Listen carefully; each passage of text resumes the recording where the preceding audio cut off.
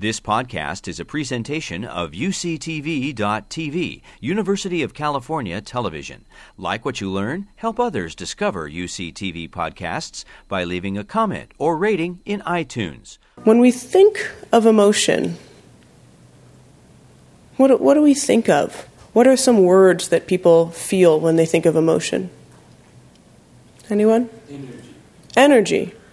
Anyone else? Feeling, yeah. How about specific emotions? What ones come up for folks? Anger, yeah. Maybe one or two more? Sadness. Joy. And joy. It's a pretty good representation. I'm glad joy came up. Sometimes I'll get people listing off, and it's like 25 in before an enjoyable emotion comes up. And indeed, emotions have an energy, right? There is a force behind them. In the second half of this definition, we see that emotions actually efficiently coordinate our response systems. So they are set up to help us respond to the world around us. And the first part of this definition helps us understand that emotion is a process. It's not just a kind of unidimensional event. I was sad. There is a trigger to our sadness, there's an experience of our sadness, and there's a response to that sad feeling.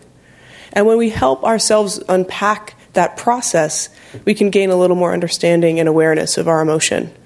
I'll give you a sneak preview. I'm going to be talking about awareness of emotion throughout. I think it's really a skill that can benefit us in a variety of ways. Now, we're not always emotional. We are emotional in response to something important to our welfare. And what does that mean? Well, it can be unique to each one of us. Something important to me is that my cousin is here joining us for this event tonight. But for the rest of you in this room, who's that guy, right? Doesn't matter. So what is important to us can be very unique. The triggers are specific. There are, of course, universal triggers. If there was a fire alarm, it would be universally triggering for us to be like, okay, now what next? Maybe fear, maybe irritation. It could be a variety of responses, but a trigger that would be universal. Emotions have a variety of dimensions. They are expressed on the face. They are emerging from external and internal stimulus. This one deserves a little unpacking. So we can have an emotion in response to receiving the news that someone we really care about has had a promotion in their job. And that just makes us really happy. That's great. Oh, wow, wonderful. What good news. We could also go home after a long day at work and just think about an interaction we had with a colleague or with a manager. And even though that event isn't occurring as we're at home on our couch, that internal stimulus of that thought arising elicits an emotion. And there's no difference, physiologically speaking, or subjectively, in terms of those triggers. So this is really important when we consider how we process our emotions on a daily basis. A lot of us tend to ruminate, to think about what happened, especially if it's something difficult or something undesirable. And we don't necessarily consider what might be the implications of thinking about and kind of continuing to re-trigger that emotion. It can be taxing and exhausting on our system. So interesting to reflect on this idea that emotions are internal and externally stimulated. Emotions are felt in the body.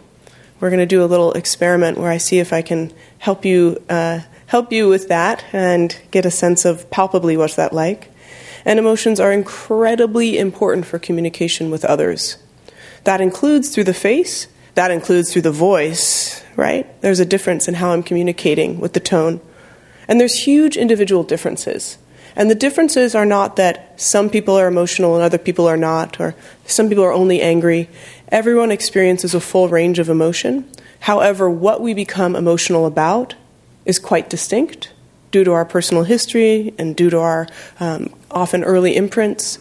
And then how we become emotional is also quite different. So we do know that there are these kind of set points. Some people that we could, I'm sure, bring to mind easily, when they get angry, it is like 0 to 1,000. And then there's those other people who we, maybe admire or envy, who just seem like they never really lose their cool. So there's differences also in how we become emotional. And that is, the kind of dynamic intersection between how we were raised, what was going on around us in that environment, genetic predisposition, and any effortful work we've done to manage our emotions over time. You've been listening to a podcast by University of California Television. For more information about this program or UCTV, visit us online at uctv.tv.